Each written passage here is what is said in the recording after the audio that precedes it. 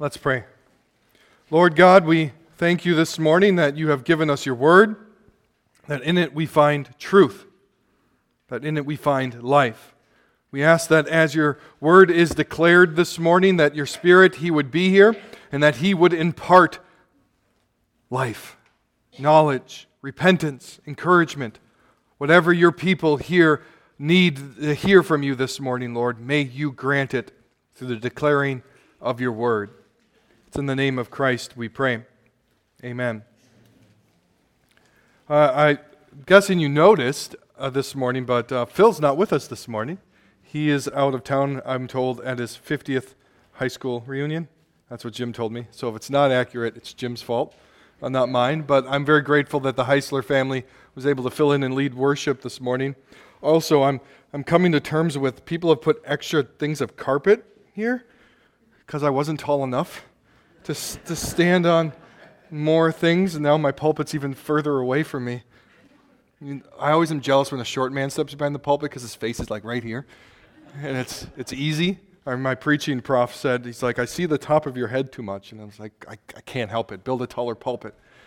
It'd be great one day. Anyways, we're in the second week of our message series here on a Christian view of government, and last week we saw that God is God and the state isn't, and that our rights come from God. We were in primarily Genesis 1 and then also Exodus 20 with the Ten Commandments. But our rights come to us from God and not from men, and that's what makes our rights unalienable. And it was that idea, the Christian idea of rights, that really transformed the world. And in other words, if you go back to Rome, you don't find that idea of rights. It's not there. The Roman citizens had rights, but no one else did. There wasn't this idea of God-given rights. And the question can arise, why do a topic of sermons on this topic right now at this time? And the answer to that question can be summarized by a conversation the late and famous theologian R.C. Sproul had with another late famous theologian, Francis Schaeffer, back in the 1980s. Sproul said he got into a car with Schaeffer, and he asked Schaeffer this question: what's the biggest threat facing the church right now? And he said that Schaeffer responded without hesitation, stateism.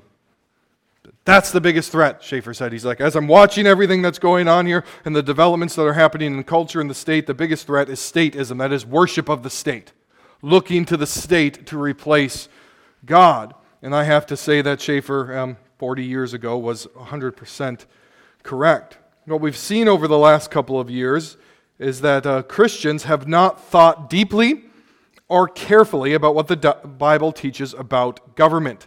And when we don't think about these things deeply or carefully, we end up just going with the flow. We flow downstream with culture.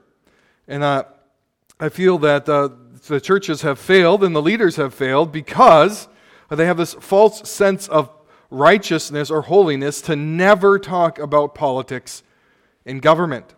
And I hope you'll see by the end of this series that the Bible actually has a lot to say about this topic. And more importantly, well, maybe not more importantly, but also important is that if the wolves are coming for the sheep from this realm of life, which they are, then it is the job of the shepherds to beat off the wolves.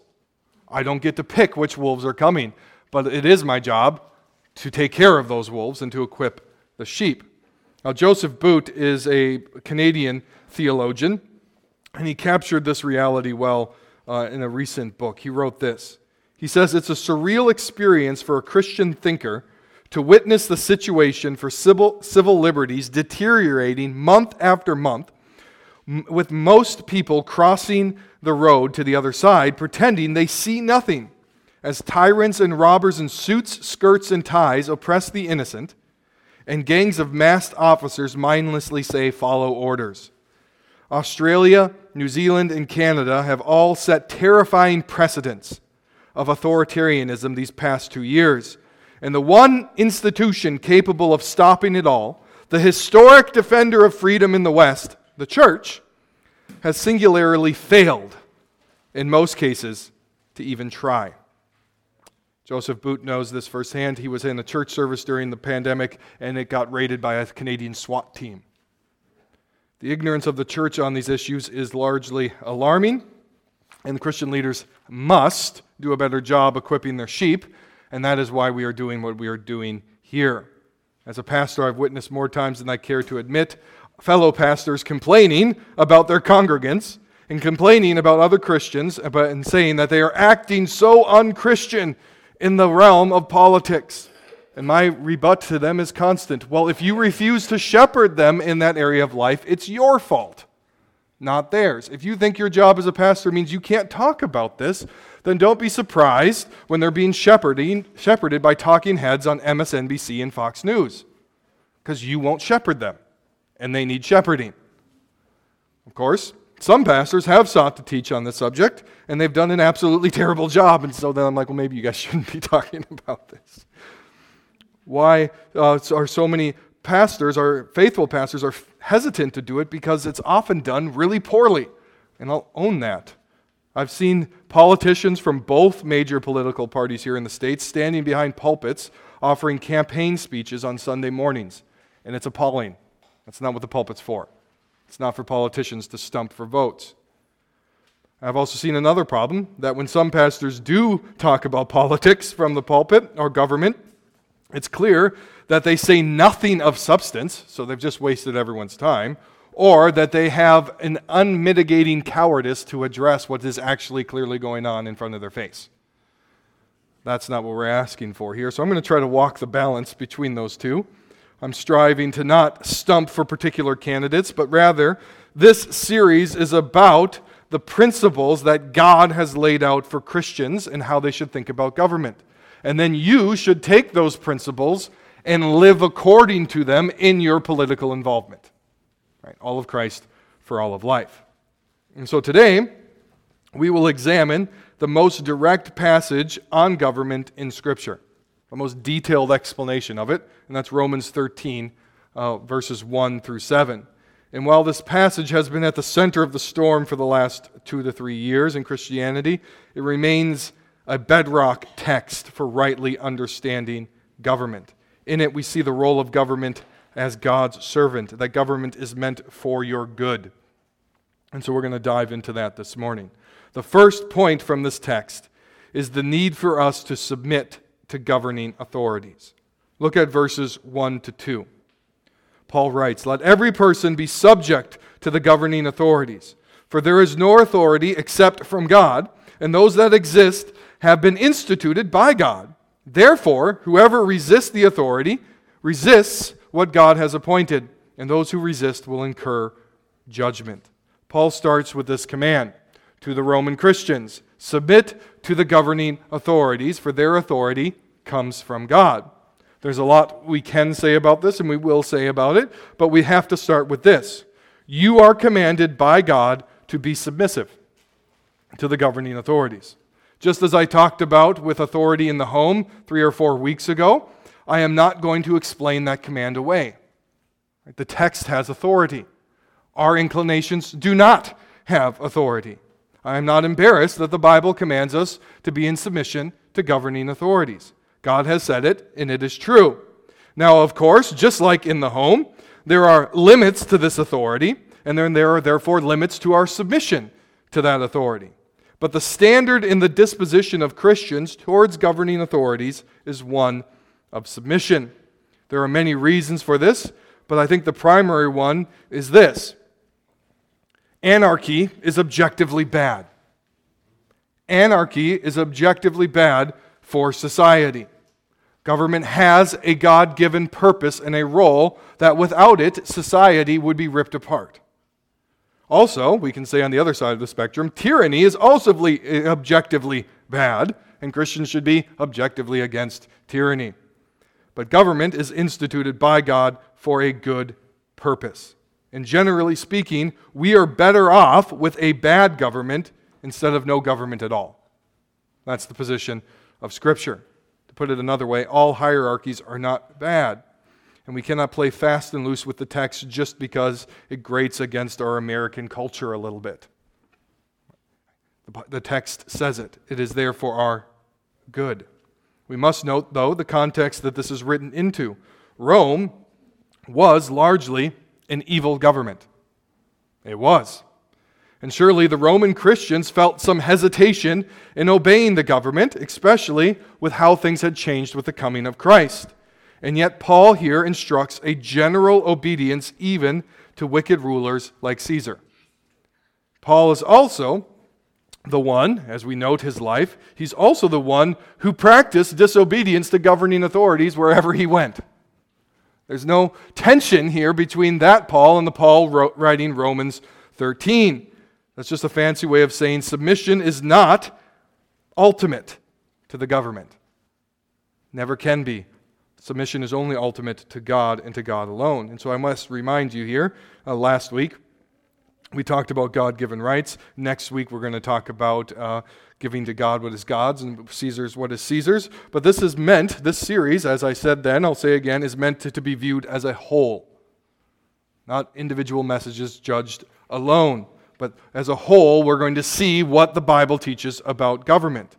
And as you go throughout Scripture, you will note that many of the stories of Scripture revolve around disobeying wicked rulers.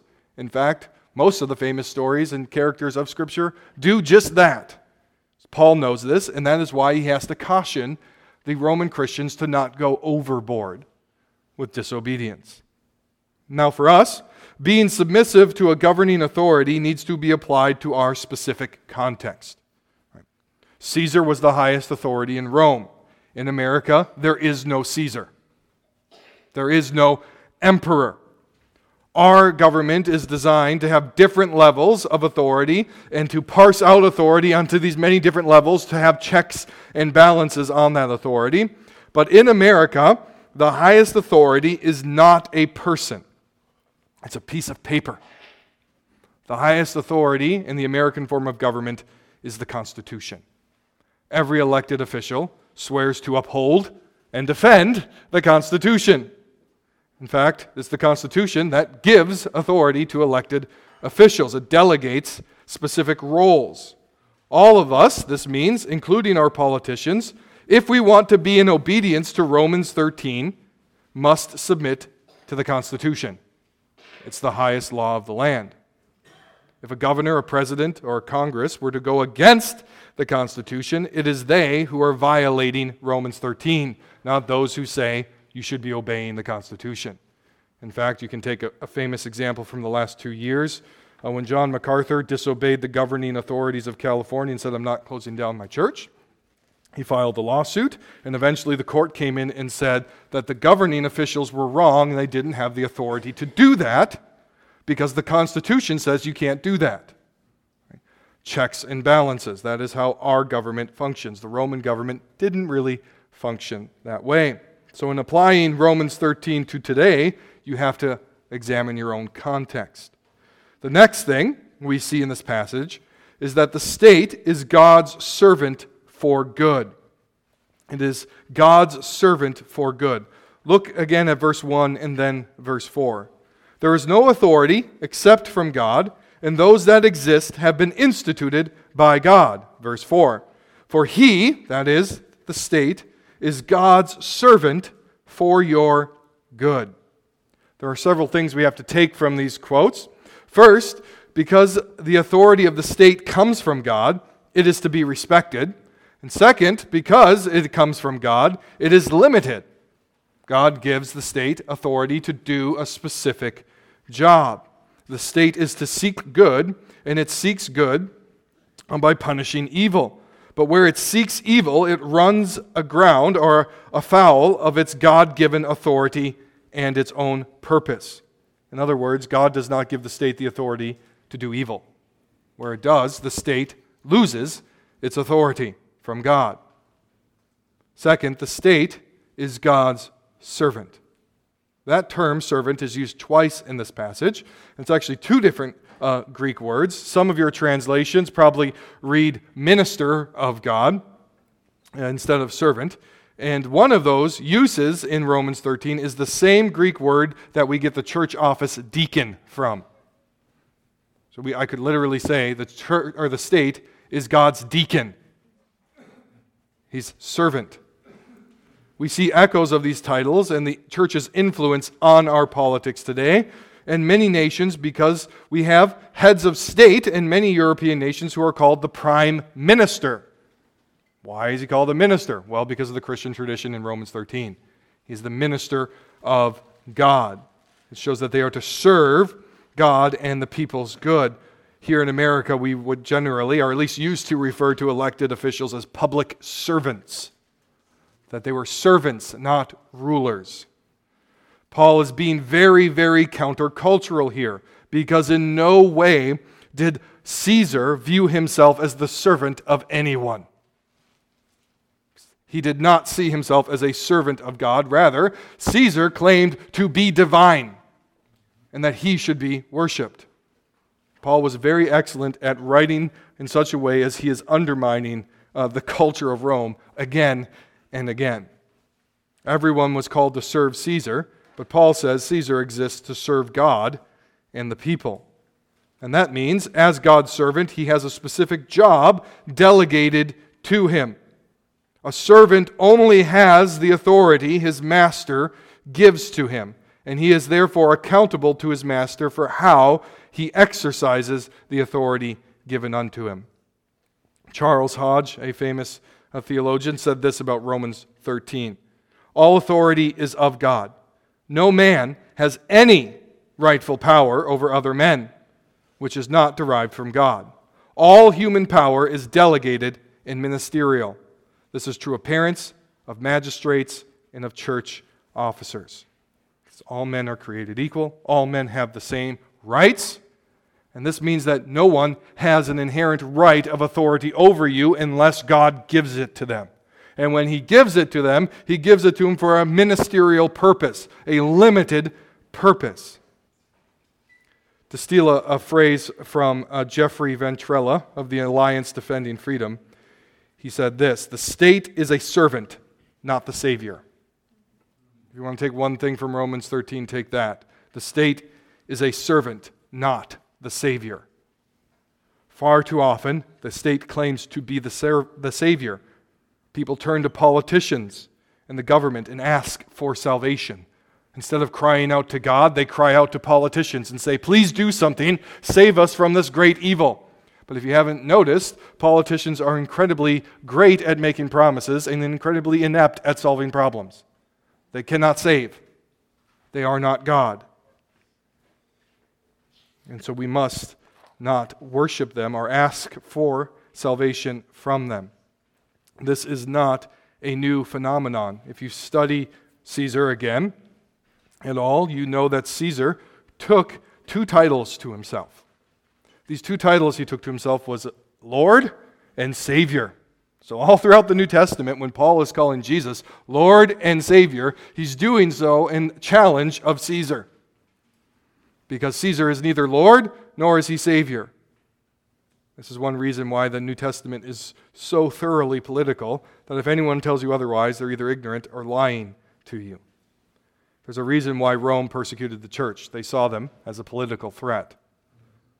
And so the state is under the authority of God because the state is God's servant. And it is his job to be a good servant that blesses the people. So I'll say it to you one more time. The state is a servant and not a savior. Next in this passage, we see that Paul really gets to the meat of the discussion. What's the purpose of government? Why does God have the government as his servant? What is his job? What is he supposed to be doing? Look at verse 4. For he is God's servant for your good. But if you do wrong, be afraid, for he does not bear the sword in vain. For he is the servant of God, an avenger who carries out God's wrath on the wrongdoer. The primary purpose God gives to the government is to bear the sword in punishing evildoers. That's his job. He is God's avenger and is meant to carry out God's wrath in a temporal way in this life upon evildoers. That is his primary role as a servant. And this is done against individual evildoers, murderers and thieves, and also against national evildoers. If a country comes in and tries to invade another country, it's the state's job to bear the sword and to protect its people. So the government's job is to bear the sword and we can't say this too clearly, this is not the church's job. The church does not bear the sword. God has not given me a literal sword as your pastor to punish evildoers.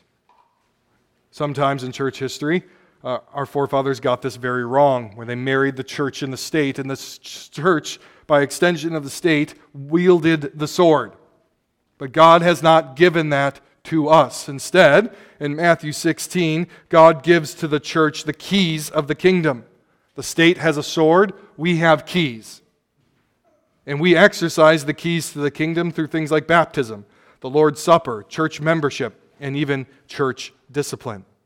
The state does not have those keys to God's kingdom. In other words, you can be born into a nation physically, but you are not physically born into the kingdom of God. The state can say you're a citizen of my nation, but you can't say that you're the citizen of God's kingdom. It's different. We have keys, they have the sword, and we must not miss that difference. But we really have to understand Paul talking about the sword and justice and wrath and vengeance here in the context of Romans. Romans as a book. If you have your Bible, look at how chapter 12 of Romans ends. Remember that in the original text, there are no verses and there are no chapters. Those divisions are arbitrary that people have put in later that are very helpful for us to navigate the Bible, but they don't actually exist in Paul's argument. This is what we read at the end of chapter 12. Beloved, never avenge yourselves, but leave it to the wrath of God. For it is written, vengeance is mine, I will repay, says the Lord. To the contrary, if your enemy is hungry, feed him. If he is thirsty, give him something to drink. For by doing so, you will heap burning coals on his head. Do not be overcome by evil, but overcome with good. Paul instructs people to not take vengeance on their own, but to trust that the Lord will take vengeance on their behalf and pour out His wrath. Instead, you are commanded to do good to your enemies. But this is not a call to turn a blind eye to issues of justice. Paul moves immediately from that command into this government section. And we read that through God's servant, the state, God brings vengeance and pours out His wrath on evildoers. That's not a coincidence. Paul says, don't seek vengeance on your own because God has instituted the government to pour out His vengeance in this life by punishing evildoers. The discussion even continues in Romans 13, 8 through 10, the verses immediately after this. He says, owe no one anything except to love each other, for the one who loves another has fulfilled the law. For the commandments, you shall not commit adultery, you shall not murder, you shall not steal, you shall not covet, and any other commandment are summed up in this word. You shall love your neighbor as yourself. Love does no wrong to a neighbor. Therefore, love is the fulfilling of the law. Paul moves into a discussion about the law and the 10 commandments. And interestingly enough, he doesn't mention the first 5 commandments about worshiping God and respecting your parents and keeping the Sabbath, but he does deal with the violation of individual rights. Don't murder, don't steal, don't commit adultery, don't covet, which leads to those other sins. And all of this is summarized as loving your neighbor as yourself. If you do those things, you will not incur the wrath of God through the government, at least if the government is doing its job. And so these commandments really are to be seen as our God-given rights. Our God-given right to life, our God-given right to our own property. And into this context, we read about the state and its role as servant. The state is to punish the wicked, those who break those commands. This means the state needs to know what is evil and what is good. If the state doesn't know what is evil and what is good, it cannot fulfill its role. This is where the church's job comes alongside the state to instruct the state on what is actually good and what is actually evil. The Bible is full of such examples. But in punishing evil, the state protects the good. It protects the rights of its people, the right to life, to liberty, and to property. Again, our founders put this really succinctly in the Declaration of Independence. Immediately after listing our God-given rights, they write this, that to secure these rights, governments are instituted among men deriving their just powers from the consent of the governed. That whenever any form of government becomes destructive of these ends, it is the right of the people to alter or abolish it and to institute new government, laying its foundations on such principles and organizing its powers in such a form as to them shall seem most likely to affect their safety and happiness. Whether or not you agree with this belief of the Declaration of Independence shows a profound influence from the Protestant thinking on government, and specifically Romans 13. Right. Thomas Jefferson may or may not have been a born-again Christian. Probably wasn't. But you know what he did? He read born-again Christians on this topic, and it influenced what he wrote. The government's job is to secure the rights of its people. And when it doesn't do that, when it destroys those rights, it becomes illegitimate to some extent. Now, we also need to stress here, when we talk about laws and government and what government should punish, that there's a distinction made in Scripture between crimes and sins. Not all sins are crimes. Me saying a mean word to you or hating you in my heart does not result in the death penalty. Jesus says, if you hate your brother, it is like killing them, but it does not get punished in the same way. Jesus says that if you lust after a woman in your heart, you have committed adultery in your heart, but that does not then justify divorce. Divorce is for actual adultery. The death penalty is for actual murder. Both are sins, but there's a difference. Not all sins are crimes. It is sinful to hate someone, but it is not to be punished by the government. Also, and hear me closely on this, not all crimes are sins. Was it a crime for was a crime for Daniel to pray when Nebuchadnezzar told him not to? But it was not a sin. It was a crime when Shadrach, Meshach, and Abednego disobeyed.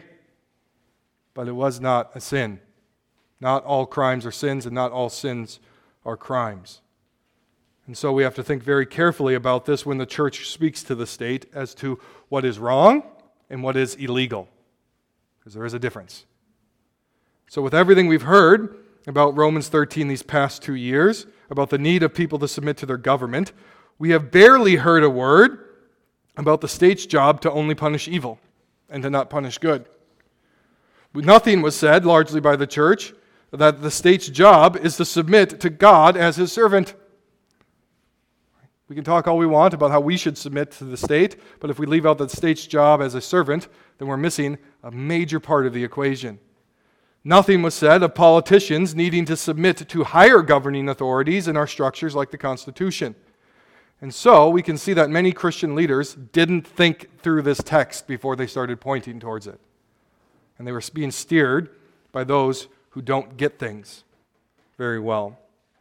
Put it another way, when abortion clinics, marijuana shops, alcohol stores, strip clubs, and casinos were all deemed essential, but churches weren't, well, then I don't think I can come up with strong enough words to condemn any pastor who stood silent on that. If those things are essential and the church isn't, and you're okay with that, you shouldn't be a pastor.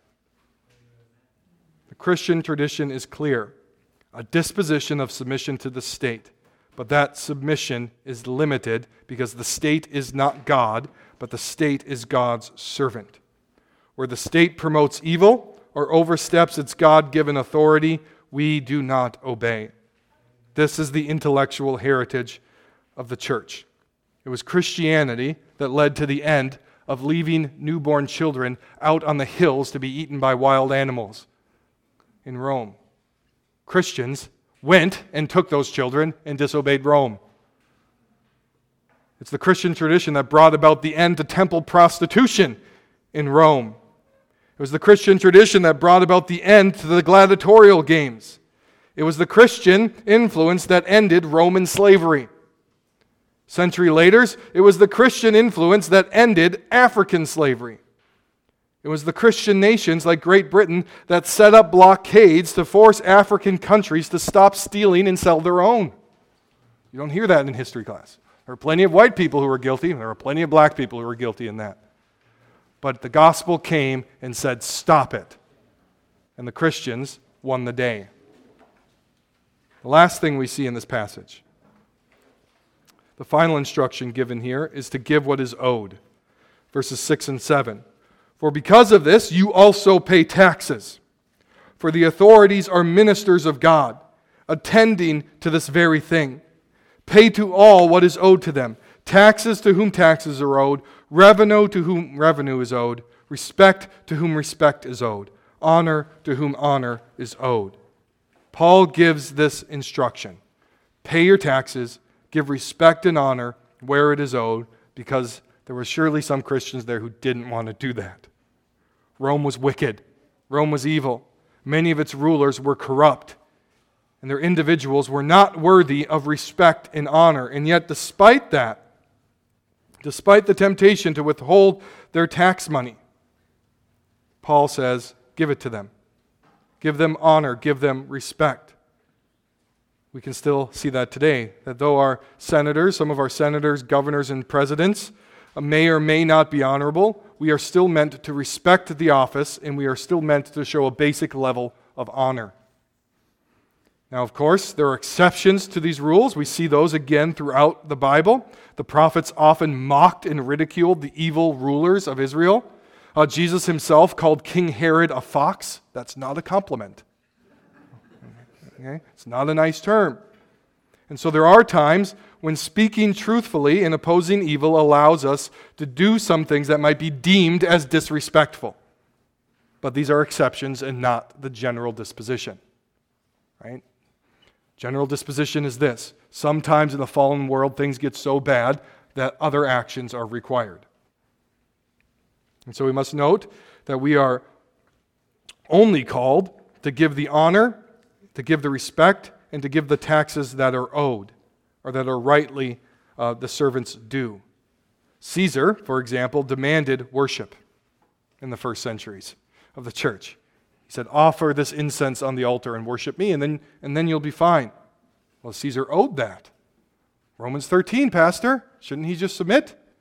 Well, no, Caesar is not owed those things. What Caesar is not owed, you do not have to give to him. That is the teaching of Scripture. When Nebuchadnezzar demanded everyone to worship a statue of him and 3 did not, God vindicated them by saving them from the fiery furnace.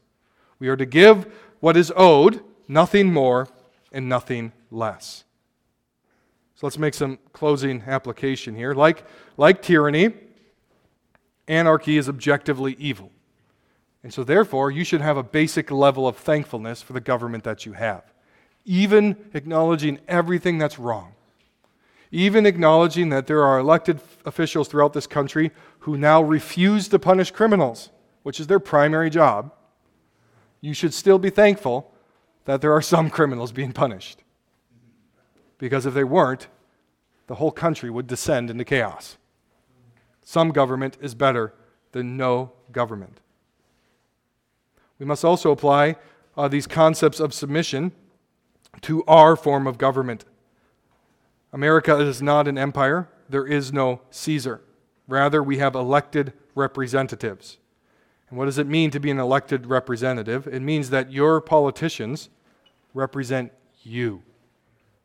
So you can complain about them all you want, but they are you, and you are them. They are us as a nation. You get what you deserve in an elected representative type of government. And the highest authority of our government, which was instituted by God. All government is instituted by God. The highest authority of our government that God has instituted. I'm not saying America is uniquely instituted as a nation, okay? But all governments are instituted by God, and the chief authority He has instituted in this country is the United States Constitution. That's pretty basic logic from the text.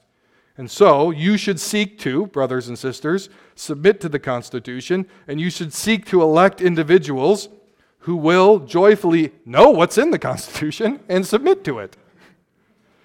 If you are seeking to elect individuals who openly reject the authority of the Constitution or label it as oppressive and blah, blah, blah, needs to be torn up and burned, that is a violation of Romans 13. You must remember that the state, again, I'll say it again, The state is a servant and not the Savior. The state is a servant, not the Savior. Don't look for salvation from politicians. You will continually be dissatisfied. Don't look for salvation from a piece of paper like the Constitution. Look for salvation from God through Christ. The state punishes evil on God's behalf, but it has no power to save anyone. So stop crying out to the state. Stop crying out to political parties for deliverance. Go to Christ, who is King of Kings and Lord of Lords, the one who died, the one who rose again, and the one who is coming back.